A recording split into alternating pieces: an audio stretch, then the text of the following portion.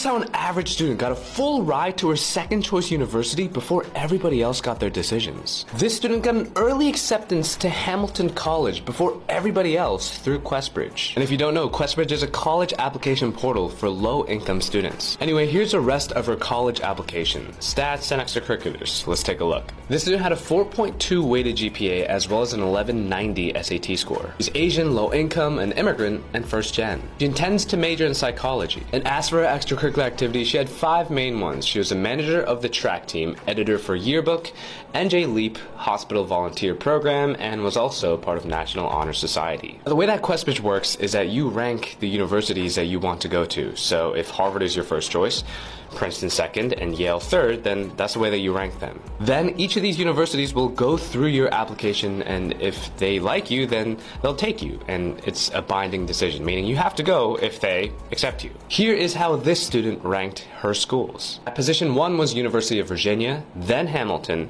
then Amherst, Northwestern, Boston University, Yale, Rice, Tufts, and Columbia. So she got into her second choice. Awesome job, and I'm proud of you for sticking it through. Short Cast Club